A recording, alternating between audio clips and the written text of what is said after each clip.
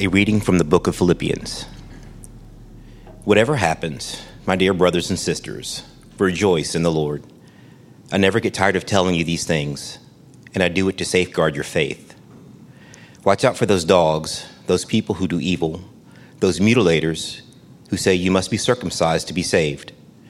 For we who worship by the Spirit of God are the ones who are truly circumcised. We rely on what Christ Jesus has done for us.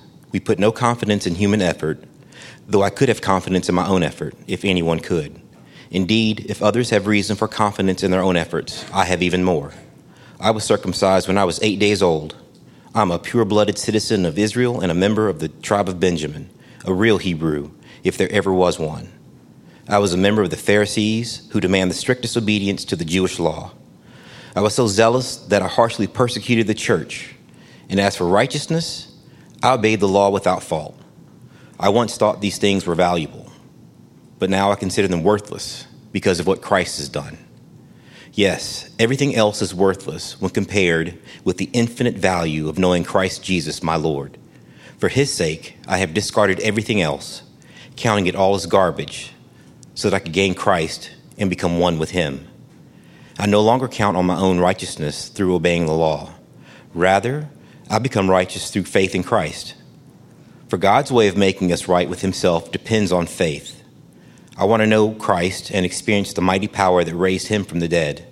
I want to suffer with him, sharing in his death, so that one way or another, I will experience the resurrection from the dead. The word of the Lord. Well, good morning.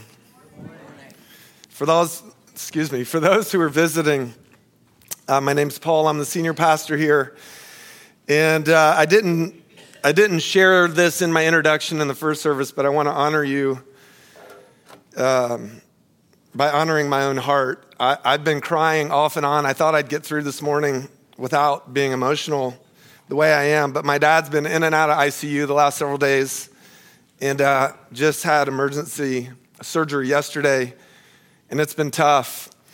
And so maybe you can relate. Maybe you're walking in with something heavy. You're praying for someone fervently.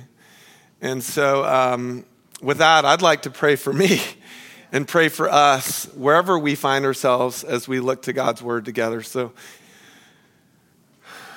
dear Heavenly Father, may the words of my mouth and the meditations of our hearts be pleasing in your sight, our rock and our redeemer. God, center our hearts on you, our hope on you. We pray for those who are suffering that we love today, maybe some even here. Would you tend to us? Would you be our good shepherd and their good shepherd? And in the oldest prayer of the church, we pray, come, Holy Spirit, come. In Jesus' name, amen. Well, One Fellowship, let me ask this question. Have you ever experienced the power of the empty pot? Have you ever experienced the power of the empty pot? Allow me to explain. First, there's a children's book or story called The Empty Pot. And in this book, or Chinese folktale, there's an emperor who needs to choose his heir, someone who will inherit his entire kingdom. So the emperor gives all of the children in his kingdom a seed one day. And he tells them, whoever can show me their best in a year's time will inherit my entire kingdom. And at the center of this story is a young boy named Ping. Now, at the time, Ping was a talented gardener, so the boy was confident he could grow the most beautiful flower in the pot. Thus, Ping planted his seed, he watered it, he tended to it, and waited on the seed to grow. Day after day, however, nothing blossomed. The boy, of course, became worried.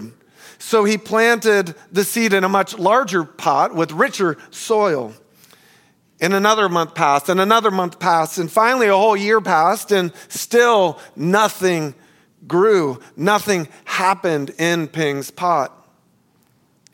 So Ping became ashamed of his empty pot. He was afraid that the other kids would mock him because he couldn't grow a flower in his pot. Yet the time finally came for Ping and the other kids to make their way back to the palace to stand before the emperor, and that's what he did. So when he finally arrived, Ping looked around And to his shock and embarrassment, every other kid at the palace had a flower in their pot. Everyone else but Ping. And he stood there feeling all alone with his empty pot. When it finally became Ping's turn to stand before the emperor, the boy moved forward and understandably dropped his head in shame. Again, he thought of the laughter that would ensue or even the punishment that might be doled out by the emperor. So he stood there with his empty pot, and the emperor said, "Why did you come to me and stand before me with an empty pot?" To which the boy started to cry, and he replied, "I tried everything I knew to do to make it grow. All of my efforts, still nothing grew. So today, I bring to you an empty pot. It's the best I could do." When the emperor heard these words, to the surprise of everyone there, a big smile spread across his face, and he put his arm around Ping. Next, looking at the other kids, he said, "Where you got your seeds from, I do not know, for the seeds I gave you all had been cooked." So it was impossible for any of them to grow. And from there, the emperor turned to Ping, put his arm around him, and said, "You had the courage to come to me with an empty pot. Now you will be my heir, and I will give you my entire kingdom." The power of the empty pot.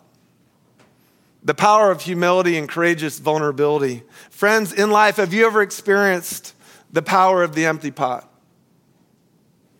Have you ever come face to face, Rowan, with your own limitations? Adelaide, with your own frailties? Friends, with your own humanity, if you will?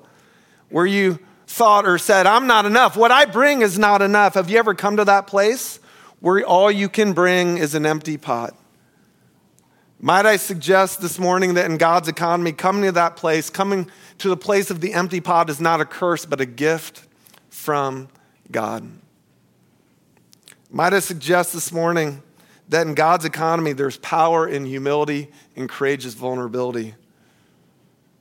As we continue our series in the book of Philippians, we'll see this powerful truth play out in our passage today. And with that introduction, allow me to share our big idea from Philippians 3. Friends, our worth is found not in pleasing or achieving, but in receiving the unrivaled grace of Jesus.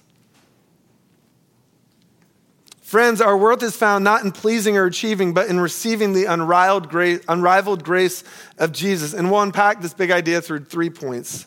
Point 1, our worth is found not in pleasing. Point 2, our worth is found not in achieving. And point 3, our worth is found in receiving the unrivaled grace of Jesus Christ. So point 1, our worth is found not in pleasing. Starting with verse 1 of chapter 3 in the book of Philippians, whatever happens, my dear brothers and sisters, rejoice in the Lord. I never get tired of telling you these things, and I do it to safeguard your faith. And then he brings the heat. Watch out for those dogs, those people who do evil, those mutilators who say you must be circumcised to be saved. For we worship by the Spirit of God are the ones who are truly circumcised. We rely on what Christ Jesus has done for us. We put no confidence in human effort. 3 times, Paul issues warning to his friends, this church of Philippi, about people who would seek to steal their joy and security in Jesus. And he brings the heat, right? Watch out, Didi. Watch out for those people who do evil, those mutilators of the flesh we read. So who and what is Paul talking about here, right? Well, in Paul's day, to provide some color here, in Paul's day, there were people going around telling young believers they had to do certain things in order to be saved and prove their worth in God's eyes. Specifically, in Paul's day, there was a group called Judaizers who were teaching that Gentiles, that is non-Jewish people or outsiders, which included most of the Philippians, by the way, they had to first become Jewish in faith and practice before being welcomed into the church, into the family. In this, mind you, would have included not only obeying all the Mosaic law. Anyone know how many commandments were in the Mosaic law? 613 commandments. It's a lot of commandments, Brandon. So they were saying you not only have to obey this, you also, all of the males that want to convert first have to be circumcised, no matter your age. That's quite the prerequisite, right? So you want to follow Jesus. Follow these rules first. Prove yourself. So you want to be part of the family. Have this surgery first.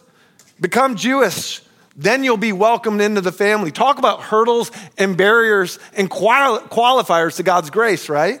And against these demands, this legalism, the old wise shepherd of the faith, known as the Apostle Paul, said, watch out. Watch out for these evildoers. Watch out for those people, those folk who try to put prerequisites on God's grace. One fellowship, the old man was fired up. He was fired up. We don't want to miss it. This legalism, this religiosity doesn't belong in the church, Paul said. And so it was then, and so it is now. Listen, church, we cannot padlock the gospel. The church cannot padlock God's grace. Listen, grace by its very definition means unmerited or undeserved favor. So we must allow others and ourselves to come to Jesus right where we are and right where they are, right when we're all ready to come. Does that make sense? And bridging this to our context, while I don't think any of you have approached me ever, it has yet to happen, and said, hey, Paul, what about putting together a circumcision class here at One Fellowship? That would be an awkward conversation. That has not happened. But listen, we've all surely encountered conversations with people that where we hear prerequisites placed upon God's grace, right? Some of these are spoken or unspoken. For instance, you must look a certain way or dress a certain way to be part of the family. You must talk a certain way or been brought up a certain way to be a part of the family. You must have your act together to be welcomed into the family. Any of those sound familiar? How about a couple more with a little more bite? You must align with this political persuasion or this leader to be a part of the family. You must sympathize with this cause or back this group's message, especially on social media, to be a follower of Jesus. Friends, have you ever felt the pull to please, to be a legit follower of Jesus? Have you? Paul would say, watch out. Watch out, church. Have you ever felt pressure to choose a side or take a stand publicly to prove your legitimacy as a follower of Jesus? Paul would say, watch out. Or have you ever felt a sense of pride to somehow guard the gospel from unfit outsiders? Paul would say, friends, watch out. For we who worship by the Spirit of God are the ones who are truly circumcised. We rely on what Christ Jesus has done for us. Listen, we put no confidence, zero confidence in human effort. All Jesus, not us.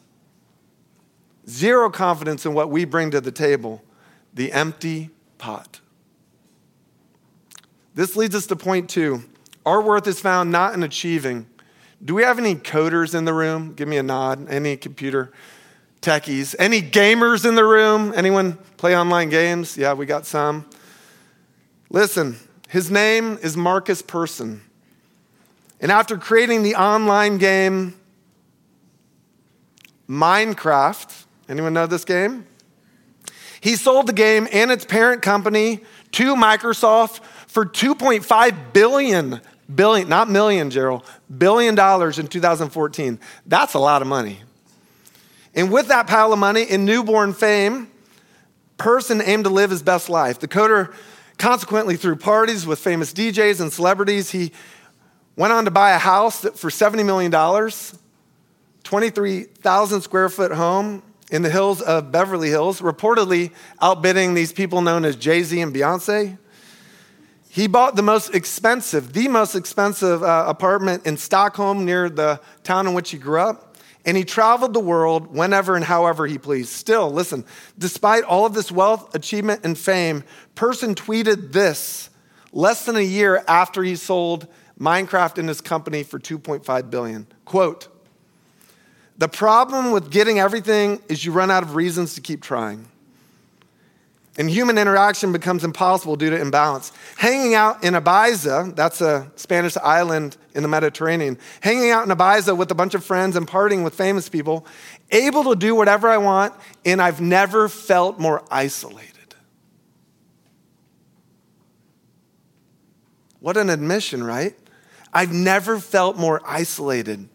Church, in the words of Pastor Francis Chan, our greatest fear should not be of failure, but of succeeding at things in life that don't really matter. Let that land for us here in beautiful Charleston. Our greatest fear should not be of failure, but of succeeding at things in life that don't really matter. Have you ever stopped and considered that the life you're building or want to build, or the life the world is pitching or selling, is actually empty? You ever thought of that? Returning to our passage, Paul himself wrote a powerful reflection on this very point. The passage continues, indeed, if others have reason for confidence in their own efforts, I have even more. I was circumcised when I was 8 years old. I'm a pure-blooded citizen of Israel and a member of the tribe of Benjamin, a real Hebrew if there ever was one. I was a member of the Pharisees who demand the strictest obedience to the Jewish law. I was zealous that I was so zealous, that I harshly persecuted the church. And as for righteousness, I obeyed the law without fault. He goes on, I once thought these things were valuable, but now I consider them what? Worthless because of what Christ has done. Yes, everything else is worthless when compared with the infinite value of knowing Christ Jesus, my Lord. For his sake, I've discarded everything else, counting it all as garbage, so that I could gain Christ and become one with him. In other words, friends, Paul is saying he was a Jewish all-star, coming from the right family, the right tribe, having the right pedigree, the right education, having the right resume, and guess what? It meant absolutely nothing compared to knowing Jesus for Paul. Absolutely nothing. In fact, Paul uses an inappropriate word in our passage. Sorry, parents, it's absolutely true. He uses a vulgar word for the first century. Paul says his achievements he counts as, sanitized version, garbage. And this can be translated excrement, dung, manure, rubbish, or kitchen scraps, or some other word. You get the point. He's like, none of these compare to knowing Jesus. Achievement, even in the religious sense, brings little value, according to the apostle. This leads us to point 3. Our worth is found in receiving the unrivaled grace of Jesus Christ. We go on to read, I no longer count on my own righteousness through obeying the law. Rather, I become righteous through faith in Christ. For God's way of making us right with himself depends on faith. I want to know Christ and experience the mighty power that raised him from the dead. I want to suffer with him, sharing in his death, so that one way or another, I will experience the resurrection from the dead. There's a lot there, friends. And we could unpack a lot of theological points. Some of you, I had someone new to our church saying, my old church, the preacher was hour and 15 in the pulpit. We don't do that here. But there are 2 points that I'd like to point out as we look at these closing verses. The first is this. Friends, our spiritual journey starts with grace. Remember the empty pot? It starts with grace, and it's forever secured by grace. It starts with grace, and it's secured by grace, the grace of Jesus. Just look at this. When we read, I no longer count on my own righteousness through obeying the law, rather I become righteous through faith in Christ. This can literally be translated, catch this, I become righteous through the faithfulness of Christ. The faithfulness of Christ. In other words, the emphasis is on the work of Jesus, not us. Totally the work of Jesus, not our works. And for the lay theologians in the room, this is where we get this theory of justification by faith through Christ. His righteousness, not our own. It's more than enough. And friends, this is a really big deal. If we stop, pause, reflect on this, this is a really big deal. It means all who follow Jesus, listen, can take a deep breath. Let's do that. If you're a follower of Jesus, take a deep breath. And we can live this life in freedom and joy, no matter who we are and what we're going to face. Freedom and joy, not fear and exhaustion. How does that sound to you today? Could anyone use some freedom and joy today, Dan? No more measuring up, no more proving your worth, no more fear of rejection. Listen, In Jesus, through his grace, you're secure in God's love. Jesus' grace is big enough to take you, shape you, and keep you in the Father's love. It is. Our faith journeys all start with the empty pot with grace and are forever secured by grace. The faithfulness of Jesus is what he's saying here. And this leads to the last little bit I want to highlight from our text. And I love this. Paul says, I want to know Christ and experience the mighty power that raised him from the dead. We can't just gloss over this. I want to know Christ in a personal way and experience the mighty power that raised him from the dead. Pull back with me for a second and look at our context here. Here's what Paul's really saying to us. Nothing, no person, no party, no human achievement, nothing can compare to the power that is ours in Jesus. Nothing, absolutely nothing. Nothing can measure up to that power, friends. Nothing. And mind you, the old man Paul was sitting there writing these words from a Roman jail cell.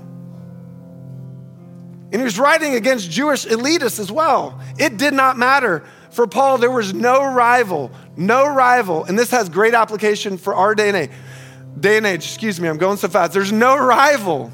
Not even the greatest empire in the world could compare to this power. Not even the purest bloodline could compare to this power. Not even the best resume can compare to the power that is ours in Jesus. Absolutely nothing compares to that power. And this is where Paul would have us find our worth, all of our worth, not just some of it, all of our worth and identity in Jesus, in his love, his grace, and his power today. So one fellowship, let me pick up my pot.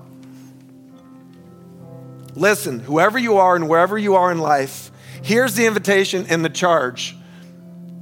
Bring your empty pot and lay it down. Bring your empty pot today and bring it and lay it down. Lay down your pleasing and achieving and find your worth totally in the unrivaled grace of Jesus. Would you be so bold and so humble as to come with your empty pot today? Say, Jesus, here I am, all of me, forgive me, redeem me, love me, fill me. I am yours because you are mine. My hope is built on nothing less than Jesus' blood and righteousness. I dare not trust the sweetest frame, but wholly trust in Jesus' name. When darkness seems to hide his face, I rest on his what? Unchanging grace.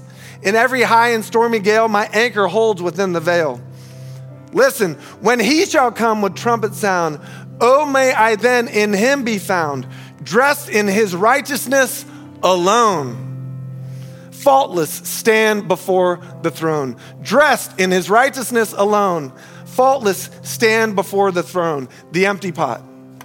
The empty pot. Our worth and our hope is found in Christ alone, church.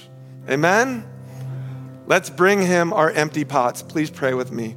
Lord, we invite you to search us and to know us, all of our bents towards achievement and pleasing and all the other dances we do.